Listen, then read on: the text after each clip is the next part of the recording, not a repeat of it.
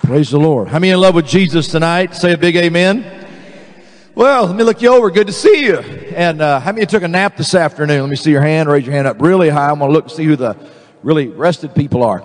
The Bible says in the last days, young men will see visions and old men will dream dreams, which means the older you have to get, the more you have to sleep to be prophetic. So it's good that you took a nap.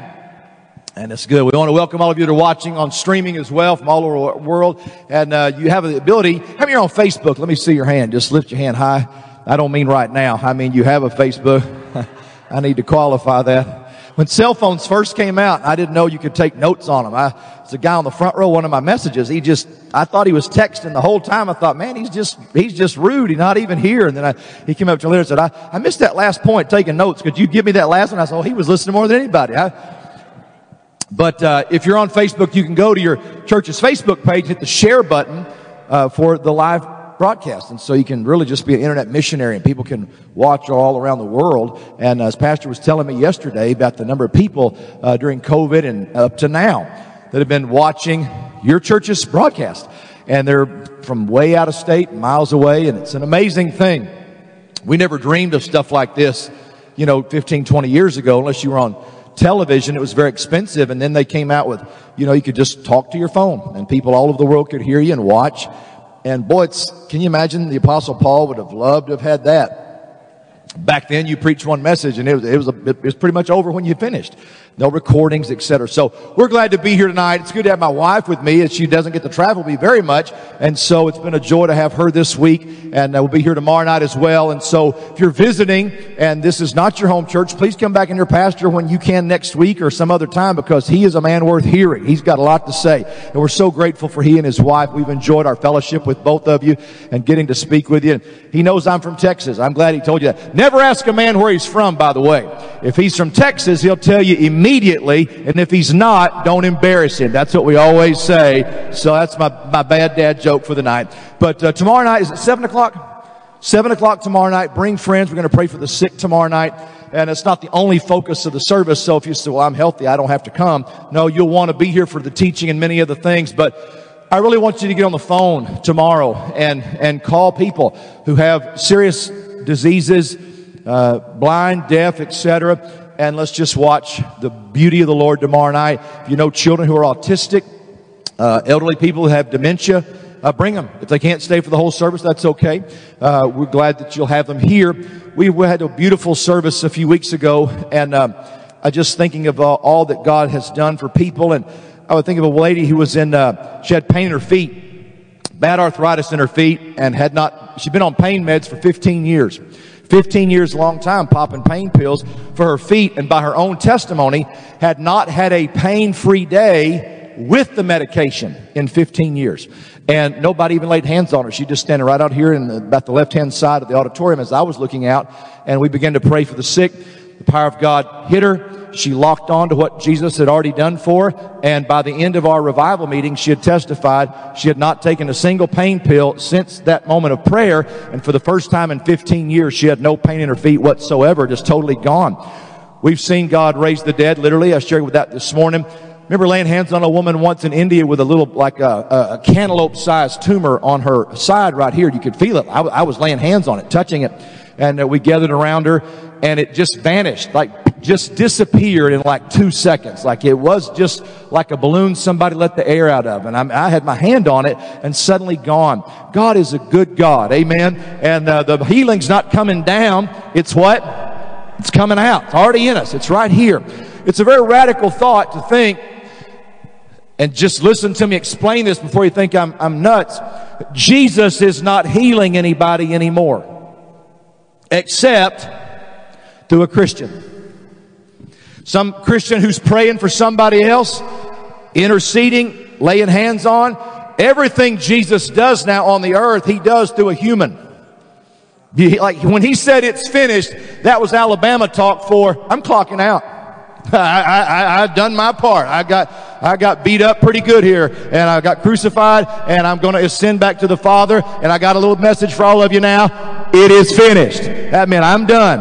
And He gave it to us. His authority, His power, all of it. It's all in here. So if you see somebody in the hospital sick, Jesus doesn't go in to see him unless a Christian takes him with them.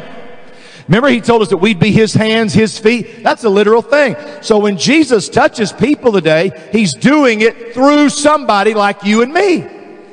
So if you and I don't do it, He doesn't, because He's already done it. It's like somebody writing you a check for $1 million, and your lawyer calls you and says, a nice, wealthy benefactor has dropped off $1 million check at such and such attorney's office. All you got to do is bring your ID down there, prove who you are, and get the check. Well, you could have that down there while they repoed your house, repoed your car, couldn't feed your kids. You'd be worth on paper $1 million, but if you don't go down there and tell them who you are, it's no good. Matter of fact, you can go get the check. But if you don't take it to the bank and what? You got to cash that puppy out or deposit it, then you're still as good as broke as far as that check is concerned. It was provided for you, but if you don't claim it, show them who you are, and cash that thing, you can't benefit from it. Well, praise God. 2,000 years ago, Jesus came and wrote us a check for our healing and our provision, our salvation, our joy, but you and I have to receive the check. You can sit there in the grocery store praying for food all day long, but if you don't put some in your buggy and go buy it, you're going to be hungry. It's all around us. So we don't have to beg God. We don't have to make God, I hope you like us enough today to do something nice for us. No, He's already loved on us and still does. We just have to let it out. Amen. So tomorrow night, we're going to emphasize miracles and prayer. And I'm just tired of the enemy attacking God's people with things that are illegal in their bodies. Amen. So somebody said to Kathy and I a few years ago when COVID hit, because we never stopped doing anything. We went to every restaurant we wanted to. We went to we got on every plane we wanted to go on. And I only put on a mask when somebody made me put on a mask. I wasn't going to live in fear. I just never stopped living my life. Because I decided Jesus wasn't going to participate in the COVID pandemic. And He lived in me. But I saw Christians scared to go get a gallon of milk from the grocery store. Thought something was going to get them. Going to get them.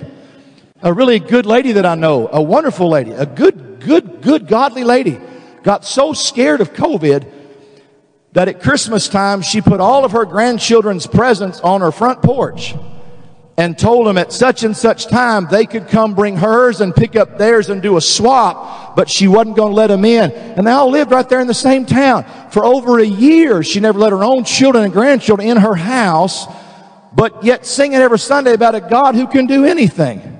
Some people lost their minds. Are you here? So when you really see the check He has written you and I, and you really see what you already have been given, it changes everything. And now the attacks that we have come on us, you see them as an illegal attack that does not have a right to stay around. So you learn how to tell it to go on down the road and just walk it in strength and joy. Come on, give God a hand clap of praise tonight if you love Him. He's a good God. Man, He's good.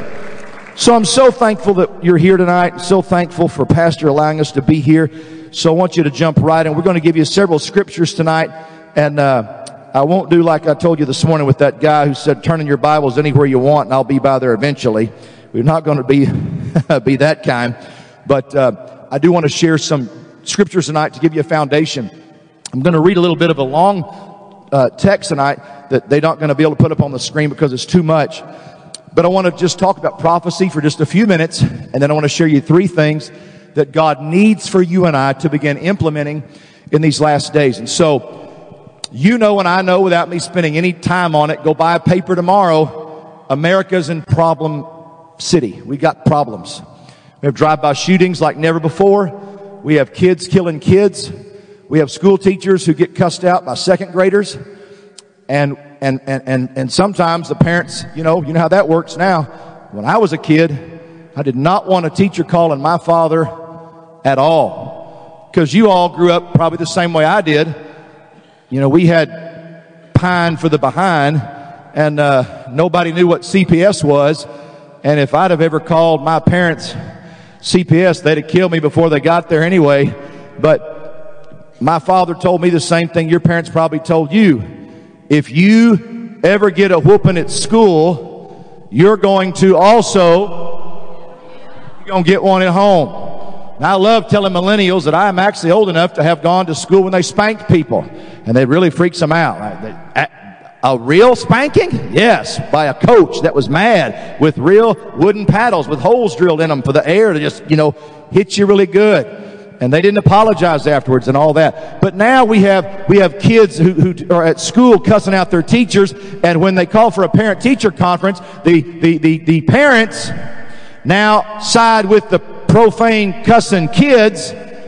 And my aunt teaches in East Texas, which is about as Leave It to Beaver as it gets, and a little girl said words to her I can't say in church, and when her parents came in, they said, why is that a problem? We talk like that at our house. She ought to be able to talk like that at school. I could give you 1,000 examples. You don't need them. You know that our country is in trouble. Morally, spiritually, ethically, you name it. I'm not being unkind, but when you look at the people who are right now really messed up, the only thing that should concern you more is they're having kids. And they're going to teach that, and that's going to go even to a different dimension of confusion, etc. So America needs Jesus like never, ever, ever before. The church has got to come back to saying that things have changed whether we like it or not. And it's time for us to get out of these four walls and go to Walmart, the soccer game, the deer leagues, wherever you go, and take this Jesus with you, because most people aren't coming to church or they would have already been here. So we got to actually just we have to go find them. We have to go where they are. We have to be where they are and learn how to relate in a way they can receive it and listen to us and share. And it's so important.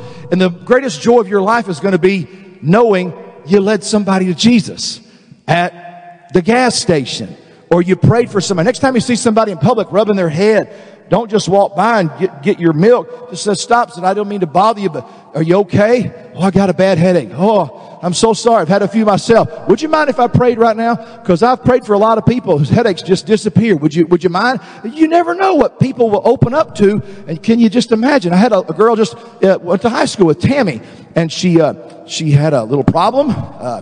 She overdosed, and she didn't have oxygen to her brain for 20 minutes. Paramedics tried to paddle shock her 5 times because her heart had stopped. She'd coded, paddle shocked her 5 times before they got her back. Finally got her to the hospital. She stayed in a coma. Her kids are in the military in Saudi Arabia, American bases, and in Middle East and Iraq and different places. They all brought them back. Brought him back to Dallas, and the doctor set her down, said she hadn't woke up, been in a medicated coma. Now we've taken her off all drugs for 5 days. She still won't wake up. Your mama's gone. Just machines is all that's keeping her alive. Sorry, was basically dead for too long. And so would you like to, you got 2 choices. You can unplug mom now and have about 30 minutes with her before she's gone. Or if you got enough money, you can put her in a nursing home until your money runs out, and then they'll make you turn the machine off, and you got 30 minutes then. And the kids couldn't stand it. The thought of, she's only 54 years old. So they said, just leave her. Leave her give us a couple of days to think about it. Well, I grew up with her, and I'd heard about it, so I flew in from preaching somewhere, and I said to Kathy, I need to go pray for that girl. I'm going to go pray for Tammy. Hadn't seen her twice since high school, but I grew up with her 6th grade up. So I was halfway to the hospital. This is like, what, November maybe? I was halfway to the hospital, and they called me and said, the family has decided to put a no visitor sign on the door, so they won't let you in. So just go ahead and go on home. I just felt, I don't know about that. I'm supposed to go pray for this girl. I don't want to be unkind, but I'm going to start using my authority, going to pray. Long story short, within 10 minutes, I got a phone call that the sister had heard I had been kicked out and said, no, he can go in. So they made one exception just for me. Now, if you've ever gone to pray for the sick at the hospital, you know you don't like other people in the room with you that are full of doubt and unbelief. That's why Jesus kicked a whole bunch of people. Read your Bible. Jesus, y'all go and walk out. I don't need y'all in here. Not that they made him weak. He just wanted to focus. How many of you know what I'm talking about? So I don't need, your 3rd cousin in there, with his arms crossed chewing gum, So I got there, nobody was in there but her. Just me and her. because of the no visitor sign, except for me. I couldn't even lay hands on her because so many wires and cables. She had one little spot on her forearm about that big. I just barely put my hand. I wasn't in the room more than 90 seconds. I didn't feel any different than I feel talking to you right now, or I felt any different having lunch today. Just a normal Jesus day. But I rebuked death. I spoke to every organ they had told me was failing: lungs, kidneys, brain. See, you don't ask God to heal anybody ever, because He already told you He did. You're just there to cash the check. I commanded healing into her body. The will of God's already been settled. He doesn't want her to die of a drug overdose at 54. So I commanded healing into her body. She opened her eyes for about 15 seconds, looked at me. I said, "Hey, Tammy, it's Mike from school. Remember me?" And she shut her eyes back instantly. No visible sign anything changed. I don't care. I don't need anything but His Word. And His Word says they shall lay hands on the sick, and the sick shall recover. Sometimes a recovery takes some time. When Jesus cursed a fig tree and He said, "You'll never reproduce again," He walked off, but the tree still looked the exact same. But the next day, when the disciples came back, they said, "That thing's rotted from the roots down." Well, it started rotting underground when Jesus cursed it, but it took a few hours to come up. So sometime what you haven't seen yet has already happened anyway. So can I tell you and give God all the praise, within 48 hours, Tammy woke up, and Tammy's at home tonight, gone back to work, gone back to her job. Oh, come on, somebody. I went back to the hospital 5 days later and prayed with her to receive Christ. And she's now, the paramedics that saved her life or whatever, they've been given awards. I mean, it's been a wild thing, but it almost didn't happen because they almost didn't let me show up. And we could have said what we needed to say anyway, wherever we were, but it was nice. I'm telling you all this. This is the normal life for a Christian. This is going to become your new normal. This is not a, "Wow, we had a miracle." It's an average day. Welcome to your new life in Jesus. That's why it's not boring to serve God. I'll never forget, years ago, there was a pastor I preached for way a long time ago, and he was real prophetic. Like, God always gave him words about other people's lives. So you were always kind of half nervous to be around him anyway. You know, you've been around folk like that, right? So I'm going to go have lunch with Pastor Joe now. But anything I need to internally think about before I go meet him, you know? And right before I got to meet him, we was having barbecue. I had been told there was a pastor, a Baptist church there in town, and I'd known about the guy for years. His health had collapsed, and his church fired him because he'd missed so many Sundays sick. And they did his family really dirty, kicked him out of the church. I mean, it was ugly. It was a bad, it's just church people at their worst. And the head deacon, who was responsible for most of the meanness, I knew him, and I'd heard about the situation. And would you believe, right as I walked in the barbecue house to meet my pastor friend who God talks to about other people, the Baptist deacon guy walked in at the same time. And I saw him. And I knew they didn't know each other, but I knew what I knew about both of them. And I thought, I wonder if lunch is about to get really interesting. Could it be? So we went through the line and got, all the normal stuff. And the little place where you refilled your tea was over here. And so the Baptist brother, and it doesn't matter, he doesn't have to be Baptist, he could be Pentecostal, and then he'd be twice as mean. So let's make him Pentecostal. But so he comes over to refill his tea and sees me for the first time. And we're just eating, because I've said nothing to anybody. He walks over and says, "Brother Mike Smalley, nice to see you." I said, "Good to see you, Joe." I said, "Joe, have you met my pastor friend here?" And I introduced them all. And it took 15 seconds, just average small talk. "How are you? Nice to meet you. Good to see you. Just getting my tea. Y'all have a good day." Turned and walked off. Instantly the pastor doubles over like this, puts his arm over his stomach and goes, "Oh, my, God just spoke to me. That man, I know he's your friend, but I got to call him back over here. The Holy Ghost says he's a preacher killer." And I said, "I knew lunch was going to be cool today. I just knew. I got sweet tea, Texas toast, barbecue rib, potato salad, and a prophet at the table. It's going to be a good day. I said, call him over. He whistles for him to come back. He says, hey, I don't know you. Mike hadn't said a word. The Holy Ghost just told me you did a man of God dirty, real dirty. And God has seen what you've done. And He's lovingly talking to me about it so you can make it right. And the guy just freezes. What do you say? I just eat another bite of potato salad.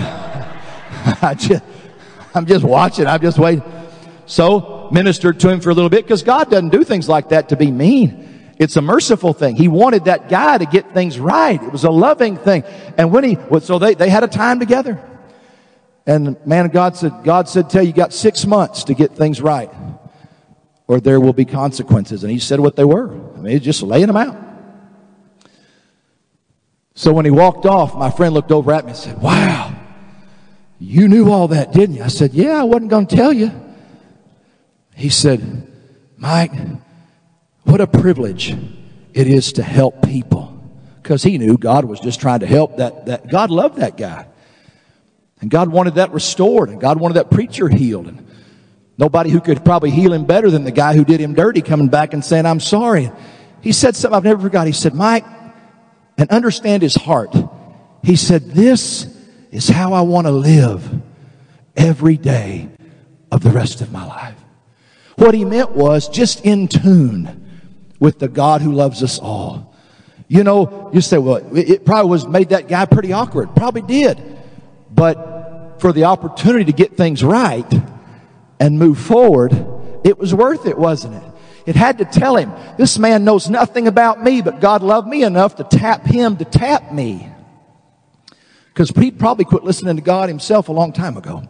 So I'm telling you some of these things to tell you. We have a supernatural God that we serve. And He wants to be supernatural through you. Because that's the only way He knows how to be. Just supernatural.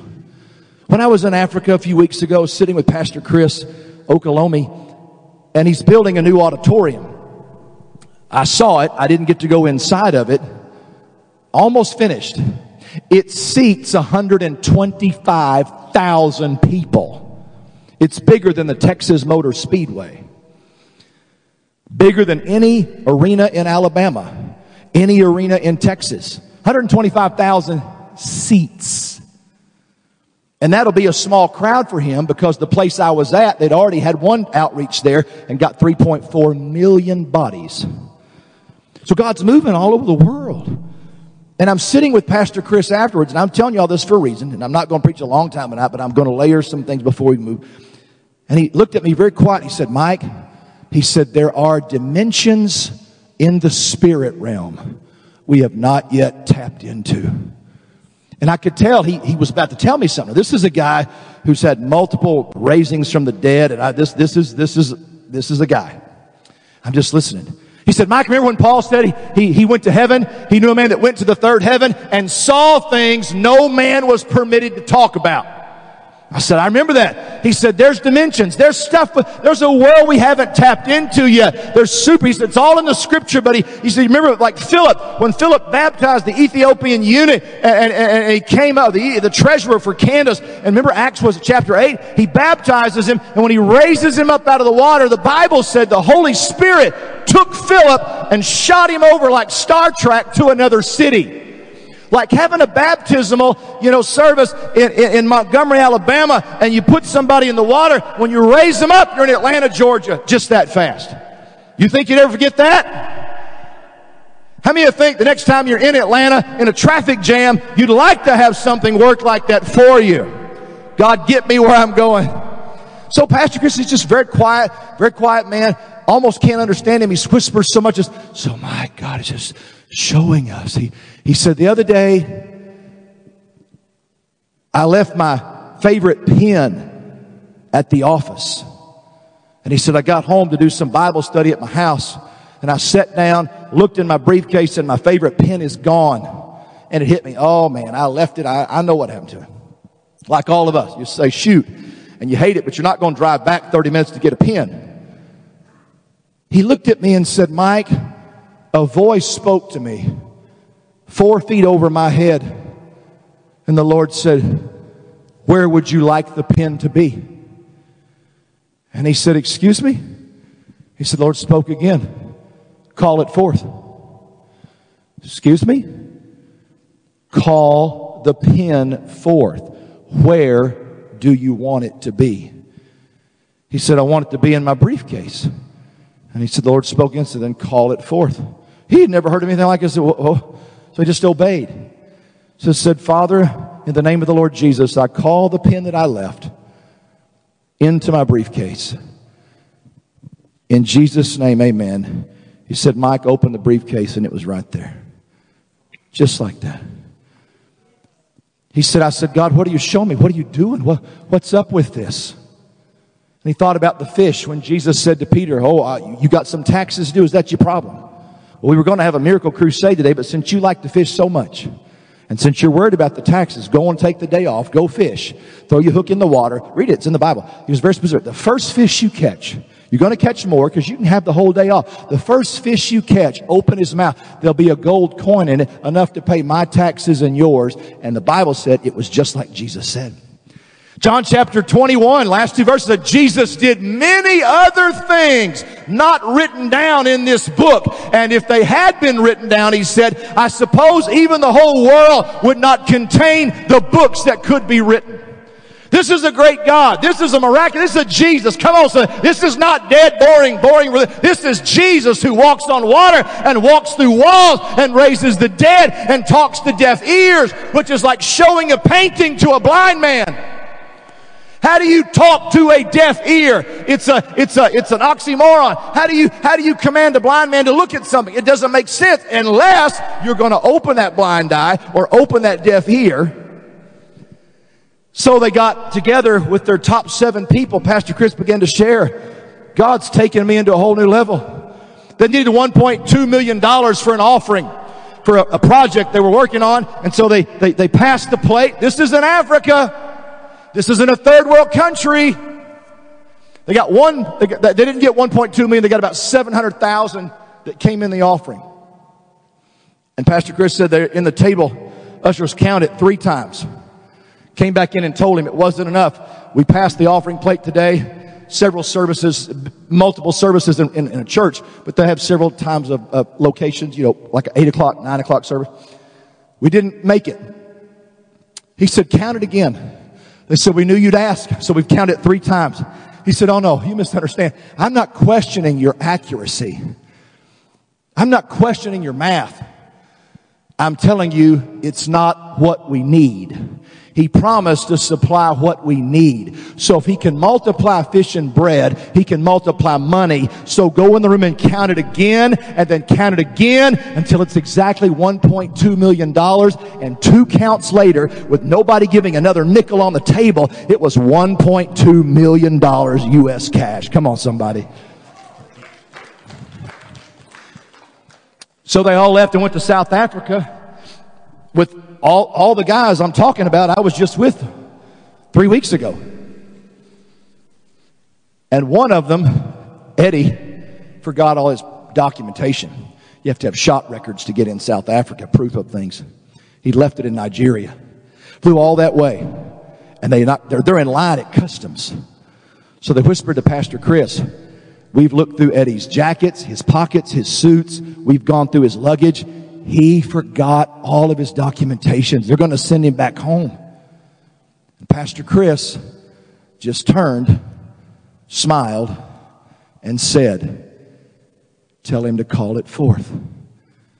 Where would he like it to be? And they knew what he meant. You see, the African culture was raised around witchcraft. Stuff levitating.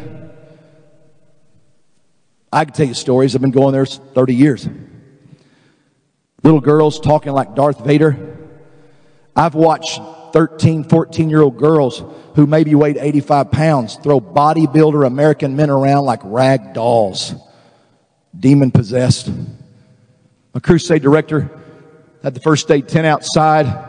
Little girl levitated 4 feet in front of everybody. And a James Earl Jones, Darth Vader voice spoke out of her body. We told her not to come here so she could hear the message, so we've made her sick so she won't hear the gospel. Because her and her cousin had been throwing up, vomiting. That's how they took him out of the tent. They got him out of the tent, got stiff as a 2x4 and started floating in the air in front of everybody. Now over here, we trust the science. You know, there's got to be an explanation for that. They do that in Las Vegas, Mike. They got wires and mirrors. Well, buy a ticket. Buy a ticket. Come with me somewhere like Kenya. We'll get in a car and drive 6 miles out somewhere in the boonies of the boonies. And we'll let about 6 or 7 of the witchcrafters start their chanting in front of you. And when stuff starts floating and flying, you find the wires. Go right ahead. Go right ahead. Check it out. Test it. When a room gets as cold as ice and it's 104 degrees outside with no electricity, no AC, no fans, you explain it to me. You run it through your educated American mind. Over there, they grow up around that stuff, so when they hear the gospel and they're told that this Jesus has more power than that witch doctor, more power than the stuff that scared them as a kid, they have no problem. They just transfer one belief over to the next, and the blind eyes pop open, the deaf ears unstopped. Over here in America, we're still trying to figure it all out.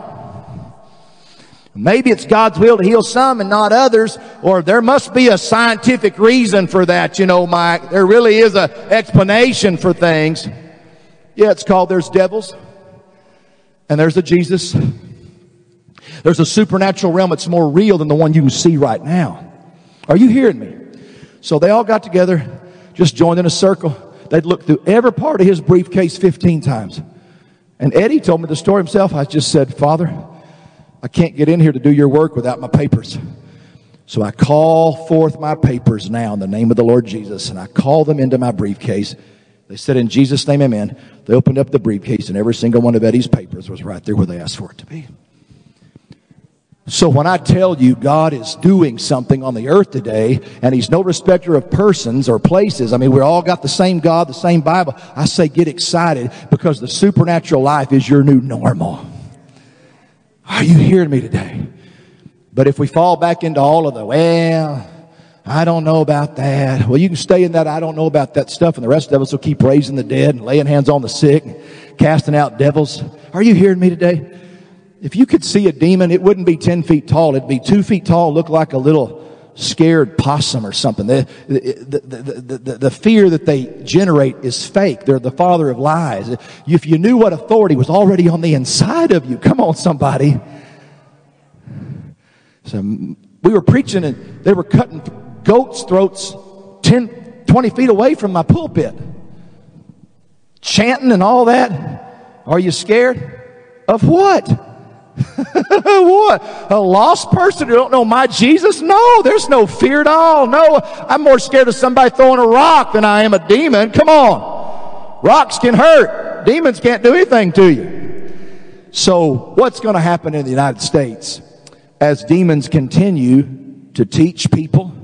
The Bible says in the last days, men will fall prey to doctrines taught by demons, which means demons are influencing thought right now. They're influencing belief systems. That's the only way you can explain. In California, they've got some people talking about a bill to lower the age of sexual consent to 12. In this, there's school teachers making videos, and you can Google all this and find it out for yourself. There's public school teachers now who are going on their own social media and saying, if you're a child and you want a sex change, you can come to me and we'll medically arrange it and tell your parents after it happened. You couldn't get your ears pierced when you were a kid. Now they can have a life-altering surgery, and nobody's stopping these people. It's being applauded, being wonderful. There's no explanation except there's demon powers at work on the earth today. It doesn't mean everybody who's believing these things is demonized, but the perpetrators of the belief system. I read it again today. When Satan is released from the bottomless pit in Revelation chapter 20, the Bible says he's being sent forth to what? Deceive the nations again. That's what he does. He comes as an angel of light to mess up people's belief systems. That's how you get people who swear a man can have a baby. So what's going to happen to you and I? Well, I'm glad you asked, because it's good news coming down for all of us. Amen. I want you to turn in your Bibles. Just listen to me read this before I give you the major scriptures. This is 2 Timothy chapter 3, and I want to give you 3 amazing nuggets tonight that'll take you to a whole new level in your walk with God. And I want to read to you first something that Paul said that we all should expect, because how many of you know there's some weird stuff happening in the earth right now? You saw that during COVID. You're going to keep seeing it. Listen to me real close. 2 Timothy chapter 3. I'm going to read the whole chapter, so just listen and don't even have to worry about following along. Paul said, know this. Everybody say, I know it. It's not a hope, guess, pray, or wonder. Paul said, know this. I want you to listen to this. Now, before I read it, everybody look this way. What year is this? You know God could have created you and me any year He wanted to. Now, I got here in 68. Some of you got here in the 40s, the 50s, 60s, 70s, 90s, 2000. We all got here at different times. But do we not all agree? God's God. He could have created you and 2 other people in the 1700s. You could have been born in the 1430s. Some of you feel like you already were. God could have made you to be born 2 hours ago. But you're here, old enough to listen to me talk and reason and receive and respond in 2023. And when God made you and me to be here right now in 2023, you can know this with great confidence. He knew what the world would be like in 2023, and He chose you and I to represent Him right now in this moment of world history. Knowing all the weird stuff, man, knowing all the crazy things. Because stuff has changed even since I was a kid.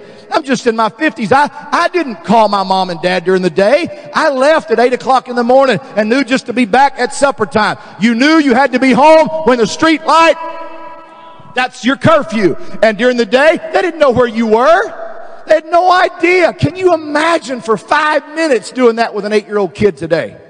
Never. Never would you be comfortable with that. You don't like it now when they got a cell phone tracker. America will never go back to that. I was the last generation that could let their kids go for 12 hours at a time. That's heartbreaking. But God knew what would happen in 2023 and knew your giftings and your skills and your talents and your anointings, and He brought us to be His army in 2023. So you are right dead in the center of where God wanted you to be. I don't know about you, but if I'd have been given a choice about it, I probably would have gone for a 1950 birth or something, man. I would have liked America when I didn't have to lock my front door. I would like no metal detectors in my schools. I'd like to go back to some of that, where you didn't have to worry about. My grandfather told me back, he said, Mike, man, the Depression, we were really, really poor. But he said, you could have spent the night on Main Street with a $100 bill in your teeth, and you knew you were going to wake up with it there the next morning. Nobody would have taken it, and they really needed it. Different day.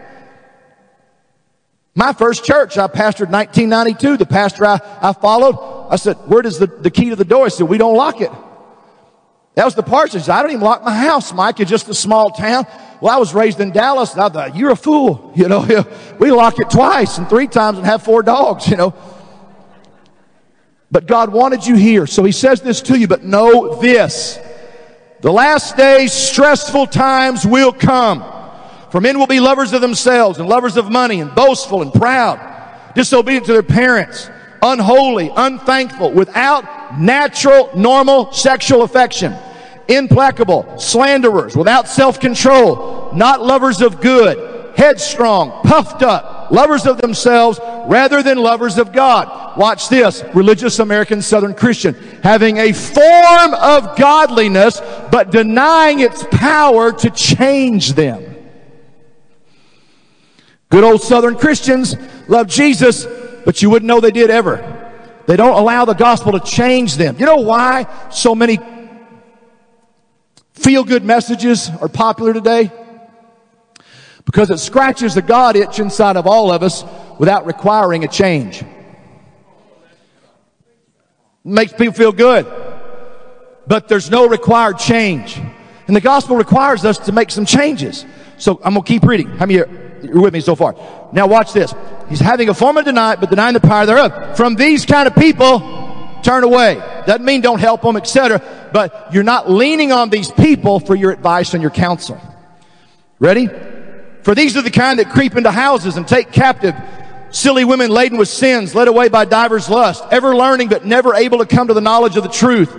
Even as Jannes and Jambres withstood Moses, so do also these withstand the truth. Men corrupted in their minds, reprobate concerning the faith.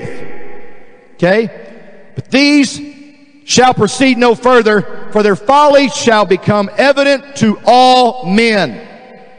But you, watch this, but you. So he just described the last day people. He just described the culture. Then he stopped and says, but you. Everybody say, but you. But you follow my teachings.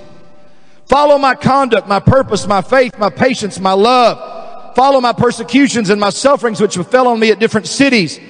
And I endured all of them because the Lord delivered me out of all of them. Yes, and everybody that wants to live godly in Christ Jesus will suffer persecution. For evil men and impostors will grow worse and worse, deceiving others and being deceived themselves. So what you're seeing, ladies and gentlemen, happen is what God said was going to happen right before the rapture. It was going to get rocky, going to get crazy, going to get rough. You got moms. I just saw a picture last week of a mother who had taken her son, and I'll just say, Sunday night, you're an adult crowd. She removed his manhood surgically. And while he's laying on a table now at like 13, he's laying on the table. He's had his maleness amputated by her at his request. Signed off of it on a doctor, and he's laying in the hospital bed, smiling, and she says, I now want to introduce you to Michelle, my new daughter.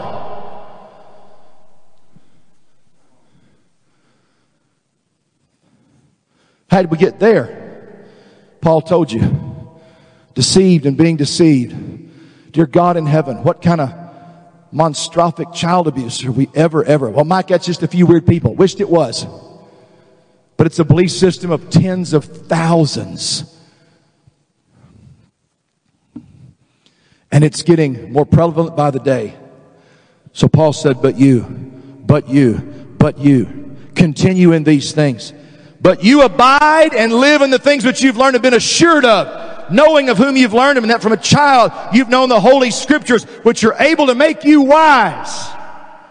For every Scripture is inspired of God and is profitable for teaching and for correction, for instruction, for righteousness, that the man or woman of God may be complete, thoroughly furnished completely unto every good work. In other words, he said, if you'll stick to this book, God will walk you through every water, every storm. You'll be victorious. You'll be full of joy. You'll be full of grace. You'll be full of peace. And no matter how crazy it gets, grace is going to be stronger in Jesus' name. Come on, somebody. Give God a shout today. So you need to know there's some stuff happening. There's banks that are collapsing. There's going to be more. They're printing more money, so the American dollar's dropping. China's sending spy balloons all over our nation, and nobody's shooting them down till they've passed over 7 Air Force bases.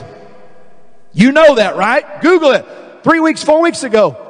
This world is chaotic because we've kicked God out of schools, kicked God out of culture, and we've shaken our fist at the Almighty and said we've got science and education and we can do it better than you, and it ain't working. But the church is getting one of two things: depressed about it, hiding, or tired of it and getting anointed and walking into the circles of the earth through business, through preaching, through loving, through family reunions, through just day-to-day life. And we're boldly and lovingly saying it does not have to be that way. I know a Jesus who can take us through and let lives be changed. Come on, God. Give God one more hand clap of praise. So how are you going to do it? How am I going to do it? 3 things. 3 things. Would you like to have a kind of a life where you could call forth something you lost? See, I know half of you probably already thought, well, Mike, that's just, kind of a little weird. That's why it ain't happening for you. Because if God can rapture a man in the water baptismal tank, how many think God could help you get a pen to your house? You don't think it's going to be like this when you die, do you? See, you're a spirit. You have a soul and you live in a body. But when you take this body off, you'll be able to walk through walls and fly and do everything because you're a spirit. So what are we going to need to do? I'm going to give you 3 things. What do we have to do to thrive, to have the miracles, to have what do you have to do to have financial favor, how do you prosper in these times? What are you going to do if they have another virus break out and shut the churches down again for 6 months? What are you going to do if they tell you can't buy or sell unless you have a mask to get in the building? See, all that stuff was a practice run. It was all a practice run. It went from no mask, no entry. Then it went to no vaccine, no job. It had some stages to it. I'm not here to be medical or whatever. I'm just saying they put you through stuff that you never thought would happen in your lifetime. You couldn't even go to church on Easter Sunday. They closed every church in America down in April 2020. Nobody could go to church. Are you grabbing this? Well, the Bible said there'd come a day you couldn't buy or sell anything. So watch the progression. No mask, no entry, no vaccine, no job, no chip, no selling, no buying. The technology is already there. You're tapping cards on phones now. We're all doing that. Wait till they say it'll just be a chip that you can pass your arm over the grocery store thing. Nobody can steal your wallet because it's in your arm. The Bible talked about a one world currency. It's digital. And right here in Alabama, in Montgomery, bank president 2 years ago, sir, how long would it take you guys to go all digital? He said 20 minutes. The technology's been available to us for years. See, all this could change like that. How many businesses do you know that don't take cash anymore? Do you see how fast and subtly things are changing? There's some convenience to the stuff, but it's progressing to what the Bible said would be. One world currency, one world government, one world religion. It's all been prophesied for hundreds. Jesus said, when you see these things take place, look up and smile. Your redemption's drawing near. This is not a day to be depressed, man. I'm headed to a place. I'm headed to a place. No more sickness, disease, child abuse. There's no more murder. I'm King of Kings and Lord of Lords, and I'm not going for the weekend. I'll never leave once I'm there. Hallelujah. And in the meantime, I've got joy unspeakable and full of glory while I'm here. I've got authority over everything that comes against me while I'm here. I've got authority over sickness, disease, devils, depressions. Come on, somebody. We win no matter how you look at it. So what are the 3 things? Number 1. Renewing your mind. How are you going to get over the coming storm? Because if you fail in these 3 areas, I promise you, you won't make it. You're not going to make it. That's not me being depressing, but you're not going to make it. You got to renew your mind. Everybody say, my mind is not a Christian. It's not a Christian. Your mind didn't get saved when you did. Your spirit man did, but your mind is not born again. Your mind is your mind. It's not the real you. You can be in the middle of prayer and have the most horrific thoughts on the planet. You say, where did that come from? Your mind. The Bible says your mind has not been redeemed, so it has to be renewed. You have to renew your mind with the Word of God.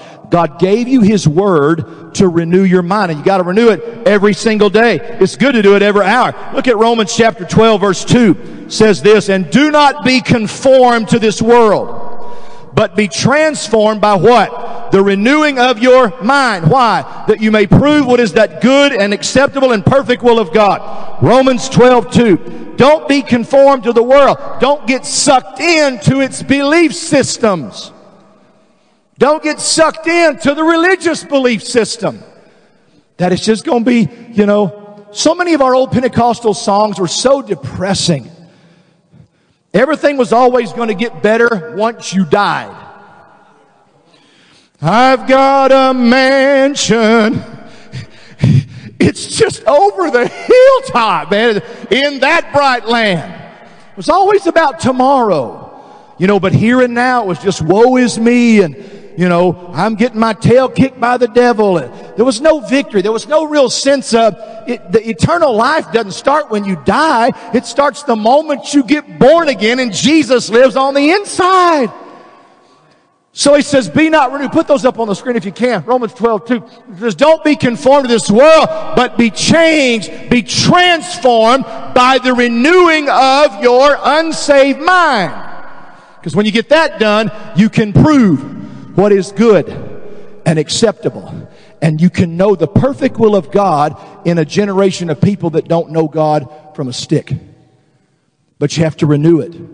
Whatever you got to do, folks, get into the Bible. I can give you a crazy confession as a preacher. I don't read the Bible very much at all. There's no other explanation for it. I don't. I very seldom read the Bible.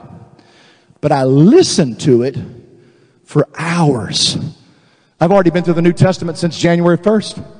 I have an app that plays it for me continually. I can't read while I'm driving.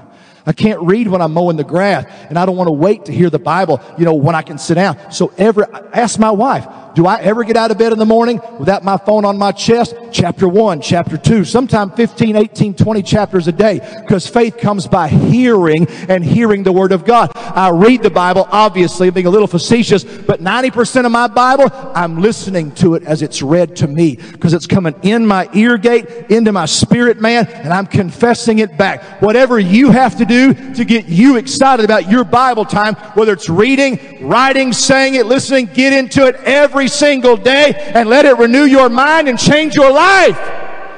It doesn't have to be your grandma's King James. Find one you like, but get excited, because you'll never keep returning to a place of boredom.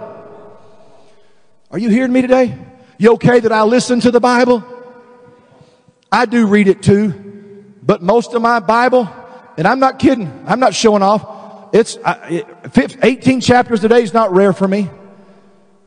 I listen to the New Testament multiple times a year. Old Testament, I keep it running. Today, she's in the room. What am I doing? Gets out of the shower. It's going. She hates the narrator on my app, so I wait till she's in the other room. I play this guy she don't like. I'm praying she gets saved. Amen. So, faith comes by what? I want my mind renewed. I'm not listening to the radio when I drive my car. I'm listening to Matthew, Mark, Luke, and John. It's bathing my mind, my spirit. I'm hearing God's Word. Oh, there was a time last December I listened to about 15 chapters a day, several days in a row. Then the holidays hit, and I only listened to about 3 chapters a day. And it was the craziest thing ever. There's nothing wrong with 3 chapters a day. If you did that every day, that's a pretty good amount of the Word. But I had been at 15 a day for many days. Then I went down to 3, and I felt it. I don't know how to explain it, but I wasn't like, it's like eating half of a meal. You were glad you did, but you were still hungry for more. Like, I noticed I was like weaker, if you will. Like something had changed. I said, wow, I had no idea it was popping me that much, because when I went back to even 3 a day, I felt like something was wrong. His Word is our life. It's our joy. Come on, get it in your spirit. Meditate on it. The Bible says if you'll meditate on it day and night, everything you touch will be a success. Romans 10:16, faith comes by hearing, not from having heard. It's what you're presently hearing, and hearing by the Word of God. I love Romans 10:17 in the Weymouth New Testament. It says, and this proves that faith comes from a message that's been heard. And the message comes through having been spoken, a word spoken by Christ. Joshua 1:8 says, keep this book of the law on your mouth always. Meditate on it day and night, so that you would be careful to do everything written there. Then you'll be prosperous and successful. That's your ticket. We got Alabama Christians and Texas Christians who read 2 or 3 verses at night and jump into bed.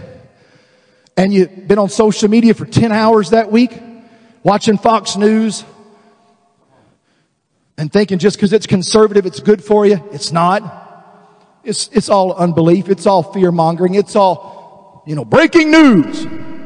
Everything's breaking news. So then nothing's breaking news. It's kind of like saying, weather is active.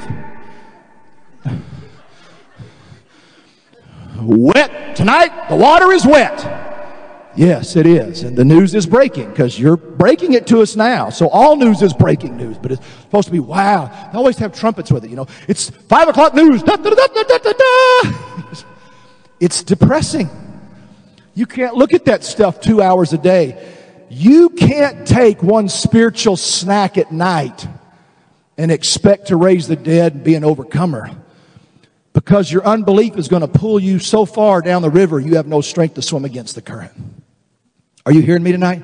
You've got to fall in love with the scriptures. You've got to fall in love with the word. Meditate on it. I can't tell you the number of days. It took me a long time to train myself to it. But a lot of time Kathy will wake up, or I'll wake up 30 minutes before she does. I don't want to bother her. I've got about 15 scriptures I say over and over and over again. Before I even get up out of bed, I've had church. And you need to live like that, because this word will bring a joy and a peace and an authority so that you can lay hands on the sick, see them recover, cast out devils, raise the dead, call in divine provision. I mean, I'd like to just set your bills out on the table and say, it ain't enough, Lord, so we're going to count it till it is. You think that just works in Africa for a man of God over there? God loves you and me too. So how many will say this year, you're going to change everything about your Bible habits? You're going to get into it in the morning, at lunch, at night, meditating. And your pastor's a master Bible teacher. His wife, they're always encouraging you. Our ladies directors, everything's about the Word, the Word, the Word, the Word, the Word, the Word. It'll change everything. I don't care how you live your life, whether you're an atheist or the greatest Christian on the planet. When you die, your life will prove the Bible was right. It just works. That word works. That word works. Thy word is a lamp to my feet and a light to my path. Fall in love again with the Bible. Everybody say, I will renew my mind. Number two, second thing you got to do to get through this coming storm. Number two, this is so critical for us. You got time for two more real fast? You got to retrain your mouth. Retrain your mouth. Do you mind if I confess just for a second? I've said so many dumb things in my life. There's only two ways to learn: mistakes or mentors. I'd rather you learn from my pain than from your own. I can't tell you how many times Kathy and I pray for the sick, and somebody come up for prayer. What's wrong with you? I got bulging disc in my back. Okay, let's pray. In Jesus' name, amen. And they turn around, they get about right here. And they say to their wife, I still hurt. Must not have got anything. Then they sit back down. I say, you just wrecked it yourself. You just ruined it. You just spoke it. You didn't mean to, but you just wrecked your whole thing. Can I just give you some quick stuff to you? Faith is always voice activated. You got to say it. It's not enough to believe it. It's not enough to think it. It's not enough to hope it. You got to square up and talk to your mountain. Because everything God made, if you don't hear anything else I say tonight, listen to me. Everything God made has ears. Everything God made has ears.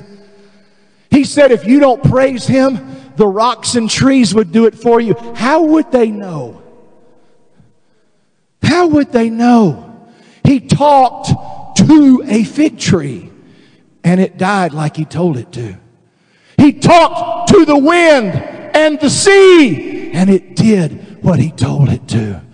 Joshua talked to the sun in the Old Testament without being born again, Spirit-filled like we are today, and it did what He said. You think a cold or COVID wouldn't respond to you? The devil's trying to teach us that our words don't matter. Your words are everything. You are your own prophet. You're prophesying your success or your failure by the words that come out of our mouth. And we've been trained to think if we don't really believe what we're saying, it doesn't matter. Oh, I told you this morning I carry a gun most everywhere I go. Don't have one on me now, so relax. I knew y'all would take care of it if the bad guy came in. Half of y'all are packing anyway. If I had a gun, which I don't, but if I took it out and I dropped the magazine out of it and I shot it at the ground about 10 times so you know it was empty and you watched me do all that, would you still be comfortable if I preached the rest of my message walking like this? Would you? You on the front row especially, if I just stop right here and preach for a while. Would she like that? Well, she just saw me unload it. She just watched me shoot it 10 times. There's no way there's anything left in the chamber. Why would that still make her nervous? Because she knows if there's one chance in a million, there's still something in that gun. She's dead.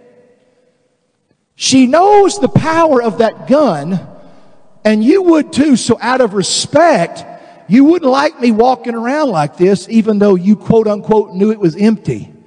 You knew its potential for destruction, so you respect it. If you really believed what God said about the power of your mouth, you would respect its power by not saying things you don't believe. He's just like his daddy.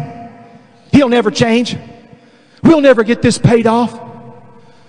This job is on my very last nerve. You just got one left. That's all you got. You only got one. Got a God that never going to leave you, forsake you, but you just got one nerve left. It's Alabama. It's hot as hell today. You really think hell's just 102? You really think so? Do you really think so? Well, Mike, it doesn't matter because I don't really believe those things. Well, that's the difference between you and God. He never says anything he doesn't believe. Are you grabbing this? And he said to you and me, put it up for us, my brother, Mark 11:23. He said, if anybody, didn't even say they had to be a Christian. Didn't even say a born again man. Did anybody? You're an anybody. For God so loved the world that he gave his only begotten son, that whosoever means who? Everybody. Read it slowly with me. Ready? Go. For truly I say unto you, whoever, didn't say born again, didn't say saved, didn't say preacher, didn't say full of faith. Anybody. Same word as John 3:16. Whosoever shall say to a mountain, be removed. Keep reading with me. And be thou cast into the sea, and shall not doubt in his heart, but shall believe that the things which he says shall come to pass. He will have whatever he says. Shh. We were driving through town about a year ago with a guy visiting me. We were driving past some mansions, and he said, dang, Mike, he said, where are we at? And just instinctively, I said, we in the rich part of town. And God popped me, man, as soon as I said it. And I said, oh, I'm sorry, Lord. And I'm sorry to my friend. I said, let me rephrase that. We in the part of town where folk like me live. Oh, Mike, that's silly. No, that's not. Because he hasn't called me to a poverty mindset. So I can't talk like them and me and expect to walk in what he's given me. You can't be free from sickness if you talk sick all the time. I hear it every week in my life. It's allergy season again. Why would that matter? I'm not going to get them. Flu season's coming. Got your shot? I don't have a flu season anymore. I have a Jesus season. Now, don't feel bad if you get a flu shot. That you get the point. I'm not being unkind about shots. But why don't we change our thinking a little bit and start reading Isaiah 53:5, by his stripes I was healed, and start decreeing I don't have an allergy season instead of here comes allergy season again. That COVID, I hear the COVID rates are back up. That COVID's coming for you. It ain't coming for me. It runs from me because I cast it out. I prayed off of people. Your mouth is deciding your miracles. They're moving towards you or past you. I'll move on with this. I ride motorcycles. It's my hobby. How many play golf? You many men play golf in here? One, two or three. Amen. I used to play golf. How many single ladies are in the room? Let me see. Single ladies. 1, 2. Oh, come on. Just 2 single women in the church? Wow. There's a couple. Amen. Ladies, if you find a man that loves to play golf, marry him in 5 minutes. Because that's the easiest man to make happy you'll ever meet. If a man can go into a field with a stick and hit a ball as far away as he can and then run to find that ball, And when he finds it, he hits it as far away from him again as he can. Now, if you find a man that loves that, marry him fast, because he's the easiest man to make happy on the planet, I promise you. She's calling him in. She said, now, I'm half teasing because I play golf too. But a few years ago, I started playing golf because I just love being out in the country with my friends and talking. And then I started riding motorcycles. And then I got an email from a guy. And I want you to hear this before I go to point number 3. Grab this, please. He's a good man. He's an Assembly of God man. He's a good, Jesus-loving man. And he has a burden for bikers.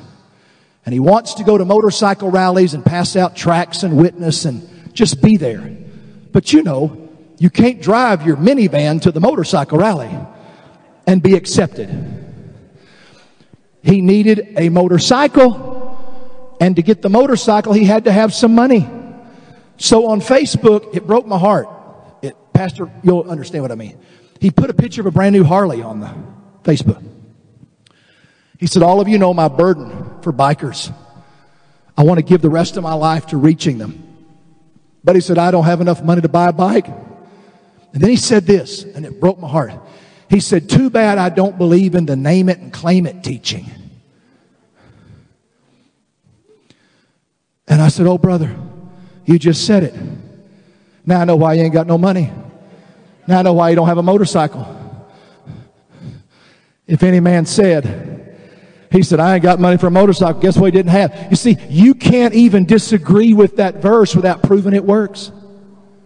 You can't even say out loud, I don't believe that works. I don't believe you can say something and get something. Well, you just got nothing because that's what you just said. You just proved it worked. You can't even disagree with that verse. He had no concept because he'd been taught that's just that name it and claim it, blab it and grab it. I just call it Mark 11:23. I just call it the words of Jesus. That's all. Unsaved people call it manifesting. You can go to Barnes & Noble's bookstore and buy 30 books by unsaved people on that scripture, and they never quote Jesus. Even unsaved people know there's power in your confession.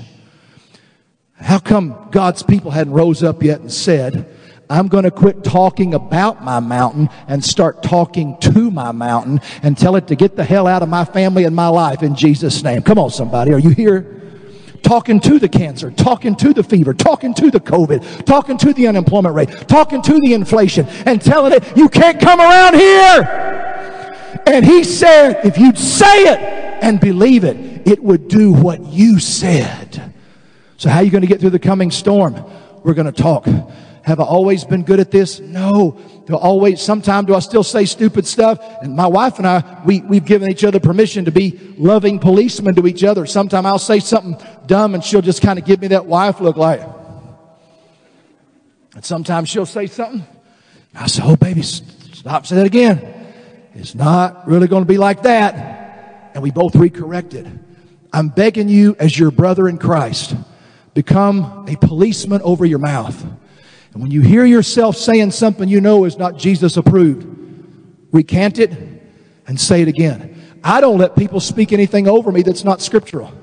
I'm never rude about it, but I'll just mutter under my breath, Father, I don't receive that. They just spoke that over me. That ain't me. I don't receive that. I receive your word, and I go with what the word says. Are you grabbing this today? I woke up in the middle of the night a few years ago with really bad pain over here in my kidney area right here. And it stayed that way for about 5 days. I couldn't, it just all hurt terrible bad.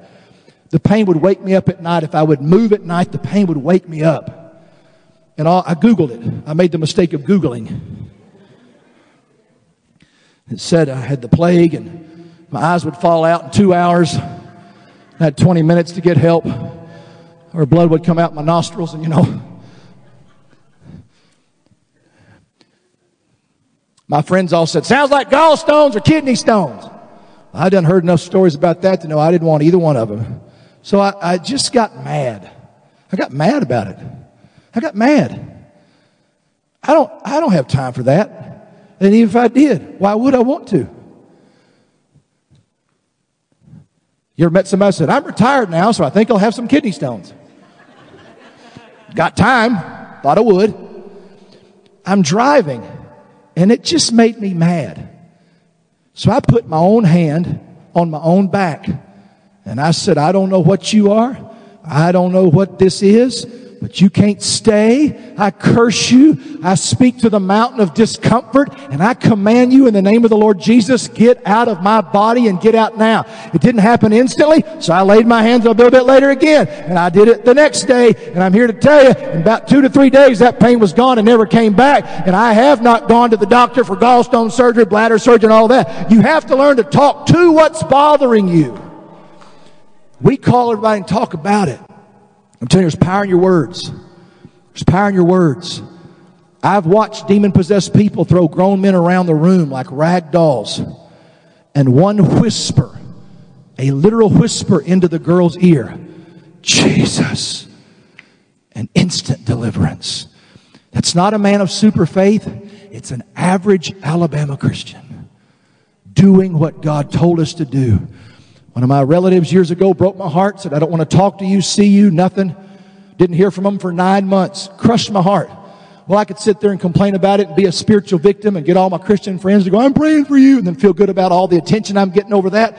Or I could do what I did. I put his picture up on the refrigerator and I talked to his face every day. And I said, you're coming back to me. You're coming back to our family. You're coming back to our life. And today we have a phenomenal relationship. Because God put it back together and restored it. You have to talk to what the enemy has sent your way. I don't like that song, I went to the enemy's camp and took back what he stole from me. How about we get so anointed when he comes to take it the first time, you say, no way, devil, and knock him into the ditch and keep your stuff to begin with. Through the power of the Holy Ghost. So when the school board says we're going to put pornographic books in the schools, you talk to that thing. When your kids come home and say, I'm not sure what I am. Oh, got a third voice here. You start talking to the third voice. When you start having depression, you talk to the depression. And you watch how God takes you from faith to faith, glory to glory, victory to victory. Come on, give God one more hand clap of praise. Number 3. So, your love for the Word, you're refocusing your mouth. And number 3, give me 5 more minutes. The third thing you're going to need is you're going to need to redirect your seed. You redirect your seed. These are the 3 keys to survive the coming storm. Jesus said this. A preacher didn't make it up. You think preachers invented tithing, by the way? Somebody said the other day, I think preachers invented tithing. Are you kidding me? Ain't no preacher would have just gone for 10%. No way. No way.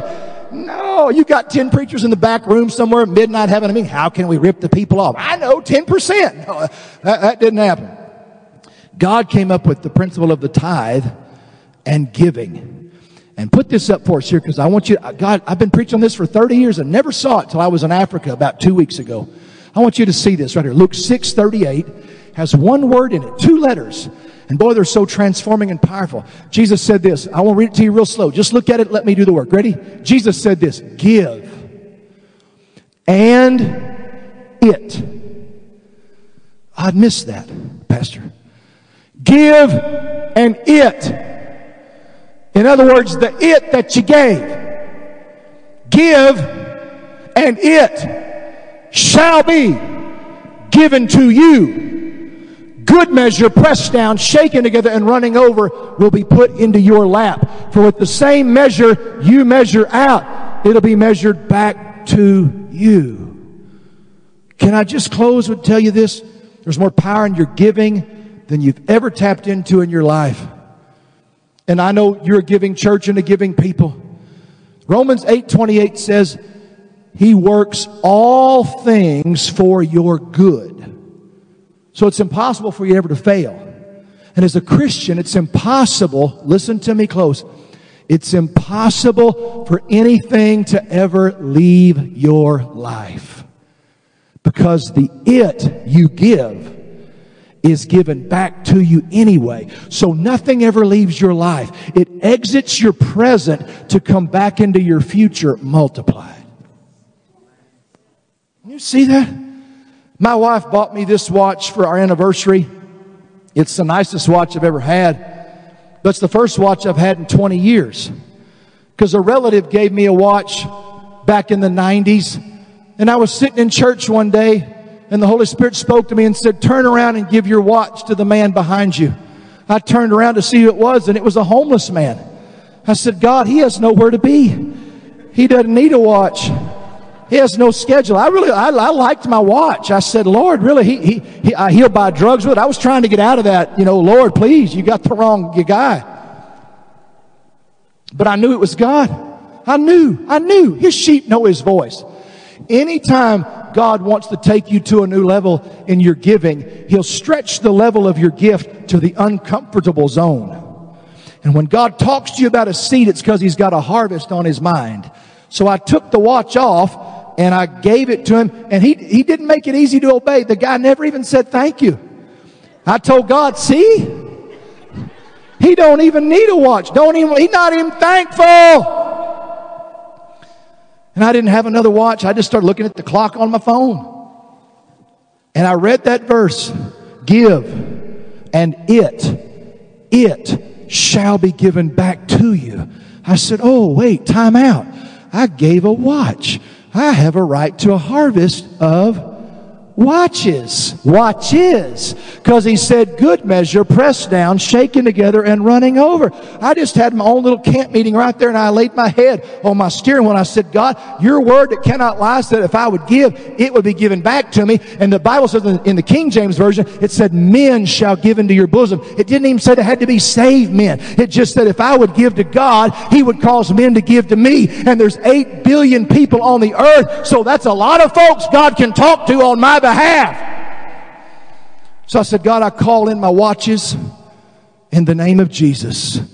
And I went to preach the following Saturday at a hotel meeting. Didn't tell anybody what I told you, and I'd honestly forgot about it. I was praying the dismissal prayer, and I heard chink, chink, metal, chink, chink, chink. And I thought, what is that noise? And I said, God dismissed the people. And I opened and a kid on the front row come running to the pulpit and said, hey, I know this is kind of weird. He was taking his nice watch off. He said, I just bought this watch yesterday, but while you were praying a dismissal prayer, God told me to give it to you. And He handed me a watch. Then I left there and I went to Starbucks for some tea. And a woman walked up and said, hey, this is going to sound weird because you're a guy and I'm a girl, but God told me to give you my diamond watch. I said, I ain't going to wear it, but I'm going to sell it to plant some churches overseas. Then I went to another place, and a lady walked up to me and said, God told me to give you a watch. And she gave me a watch. And then I went to Germany, in the Frankfurt, Germany airport, and saw a man with a gorgeous watch. And I said, man, that's a beautiful watch. And how many would like to finish the rest of the story for me? Watches started coming to me, and I got one now, so I'm not saying that to manipulate you to give me yours. Some of you got nervous about your Rolex or whatever. But I said, God, I'm going to call in what your word said. Then I got really excited because the last car I had, I gave away. And I started looking at the areas of my life where I had sowed seed and hadn't seen a harvest. And I rewrapped my faith around it and began to call it in. One man walked up to me one day and said, Mike, do you have a paid off house? I said, no. He said, would you like it to be? I said, of course. I thought he was going to write a big offering and pay off my house. Instead, he said, would you like to plant a seed into my ministry? And I said, not really. I thought we were going somewhere else with this. But I want our keyboard player to come. But he said, Mike, he said, I'd like you to write a check equal to your mortgage payment. Because he said, you've been paying the wrong Lord. You've been paying the landlord, but not the Lord. He said, if you'll count off 90 days and watch what God will do, I believe God could give you a debt-free house. So I was listening, and I did it. I sowed a seed that day, wrote a check out for exactly what my mortgage payment was. Waited a few days, months, nothing happened. So I sowed a second one. Because I really believed God had talked to me. I was sowing a seed for a targeted harvest. Why does that sound weird? If you want corn, you don't plant watermelon. If you want tomatoes, you don't plant cucumbers. In the natural, you plant what you want to receive. Well, your whole life is a seed. You need more love, sow more love. You reap what you sow. You sow love, you reap love. The only way to have a friend is to, you learn that in 3rd grade, kindergarten. So if you need money, what do you sow? Prayer? Nope. You sow money. So I wrote a second check. Long story short, an opportunity for a business thing came our way later, and I paid cash for the very next house that I bought. And I didn't use a single penny from a single offering in my ministry. Not one penny came from my preaching. God blessed me in other ways. And I walked into a debt-free house. Sold it a year later for 3 times what I paid for it. It wasn't a millionaire's house, but it was mine. I mean, I didn't pay $1 million for it, but how many think God could do that for me? But if I had have kept that seed that day, that wouldn't have happened. Kathy and I went through a pretty good bump during COVID because we travel full time. I was down 37 weeks because all the churches we were supposed to be at canceled us. She was starting a real estate business and it was plummeting, all on commission, and we had some kind of, hey Lord, what's up times. Last October, we were in Branson, Missouri, and a preacher went to receive an offering for his ministry, and I looked at Kathy, I said, I think we're supposed to sow, and I think we're supposed to sow big. And she said to me, I think we are too.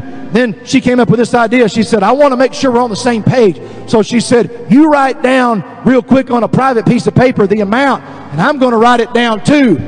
And I thought, as a Christian man, praise God. As a married man, I went, shoot.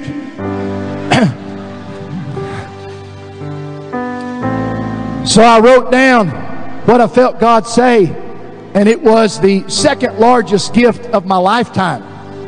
And I've given thousands at one time. So I'm sowing this in kind of a bumpy time for us. And I'm wondering, I thought, Lord, what am I going to do? Because it was several $1,000s. What am I going to do if she shows me, $75 or something, and what are we going to do about this, And so we went 1, 2, 3. We showed each other's. And mine was double what she wrote down. And instantly, this shows you what kind of a woman of God she is. She said to me, your amount is right. She said, the Lord told me that too, but it scared me so bad. She said, I just thought we might decide maybe for half. But I wouldn't have probably had the faith to sow what I wrote down if it hadn't been for her. We sowed it. It was the second largest seed of my lifetime. And by December 31st, at 9:45, we were at a cabin at a family reunion. I looked on my website, and somebody I've never met, don't know to this day, had gone on our website at 9:35 at night on New Year's Eve and sowed the largest one-time gift from an individual in the entirety of my 40 years of preaching. Come on, somebody. You think the two was a coincidence?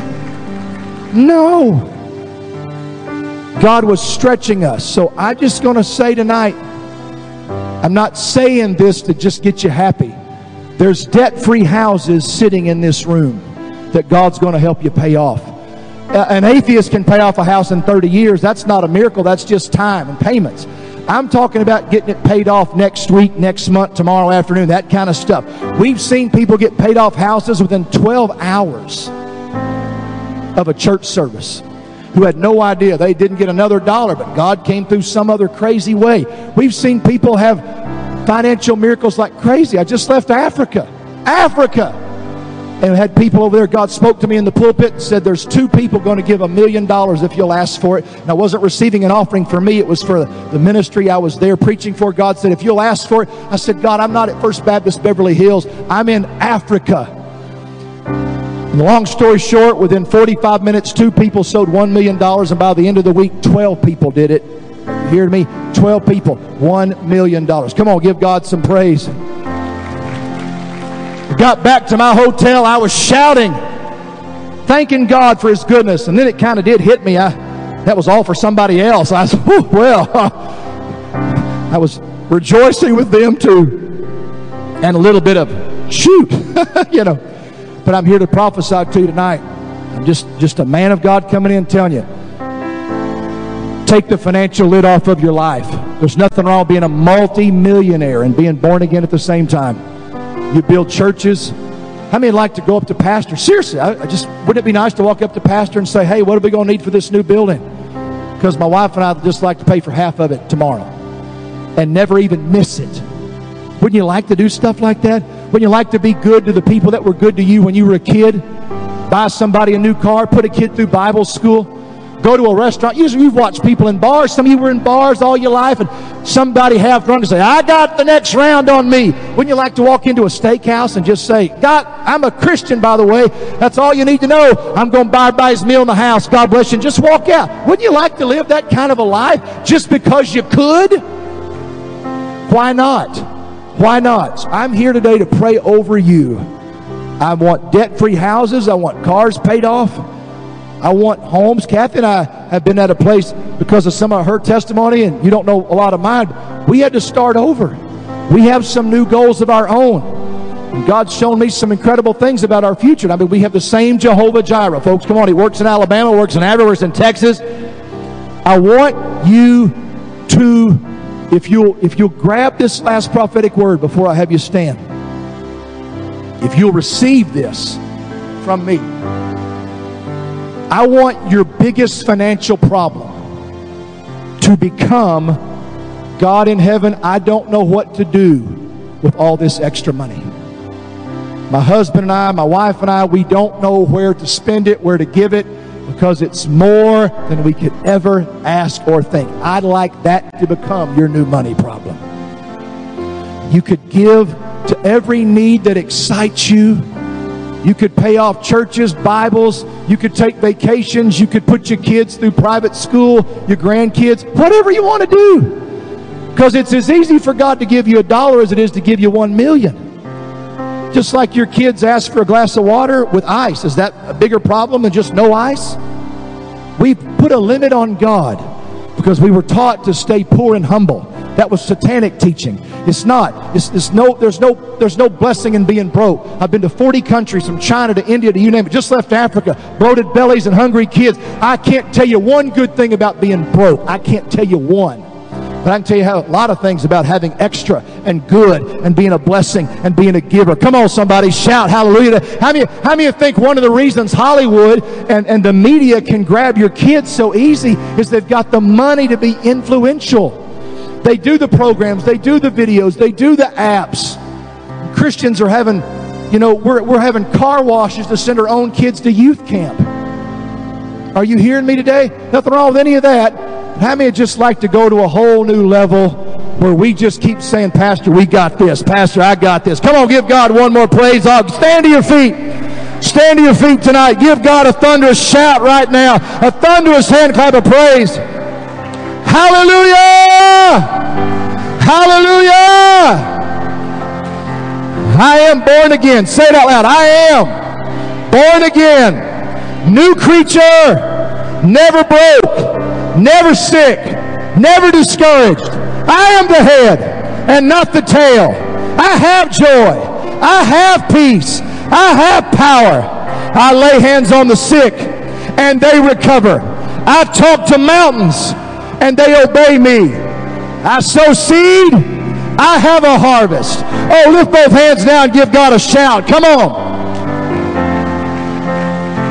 If you've got a prayer language right now, take about 30 seconds and pray in the Holy Ghost right now. Come on. This is a Sunday night believers meeting. Lift both hands high and pray boldly in the Holy Ghost right now. Come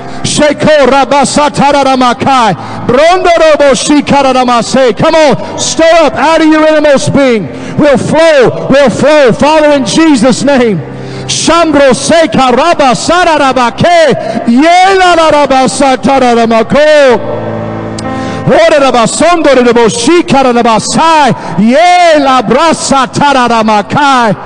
You are a mighty God. You are a mighty God. You are a mighty God.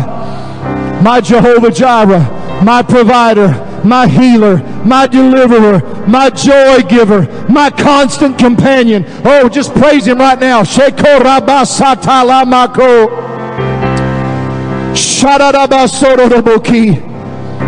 Family, here's how I feel like the Holy Spirit's instructing me. I want everybody, whether you're visiting or a member, first time, 10th time, doesn't matter. I want everybody who wants to go to a deeper level in God. When you really do, not just being polite to me, you really have an ache. You heard me talk about testimonies and stories, not something, and you said, man, I'd give for a life like that. I ache for that kind of, if you have any part of you that wants to go deeper in Him, get out of your seat right now and come cram the front of this church as fast as you can. Just come stand. Just come stand. Get as close as you can. Maybe the first or second step. Just come on in, get close. Come on in, get close. Get close. Get down here. Just lift both hands and pray in tongues. Pray in the Holy Ghost. If you don't have a prayer language, just say, God, I'm here. God, I'm here. I'm here for whatever you need, whatever you want. Just get as close as you can. Everybody, step up really close. If we have to stay in some of the aisles, we'll do that. We're all going to come down. Lift both hands. We've got some room over here. Lift both hands right now. Sheka rabase tarabake. Yendo lobose. Yata rabako rabase. Yororobo sandarama shatarabase karabase. Just begin to pray boldly in the Holy Ghost. Just pray boldly, pray boldly, pray boldly. You there at your house, right where you are, lift both hands in your bedroom, in your living room, your handheld device, watching live or on the replay. He's there. He's there for you. Come on, everybody, just pray about 60 more seconds. Just talk to God right now. God, I'm here. I'm yours. I'm yours. I'm ready. I'm ready. I'm going deeper. I'm not content with yesterday. Sharabako ramba rabaso yandararama robo robo sararabashi yebararama robo sararama shatarabaka. Pray boldly in the Holy Ghost. Sheko ramba sakatarabase. Mighty God, we love you. Mighty God, we love you. Thank you for your anointing. Thank you for your grace. Thank you for your power.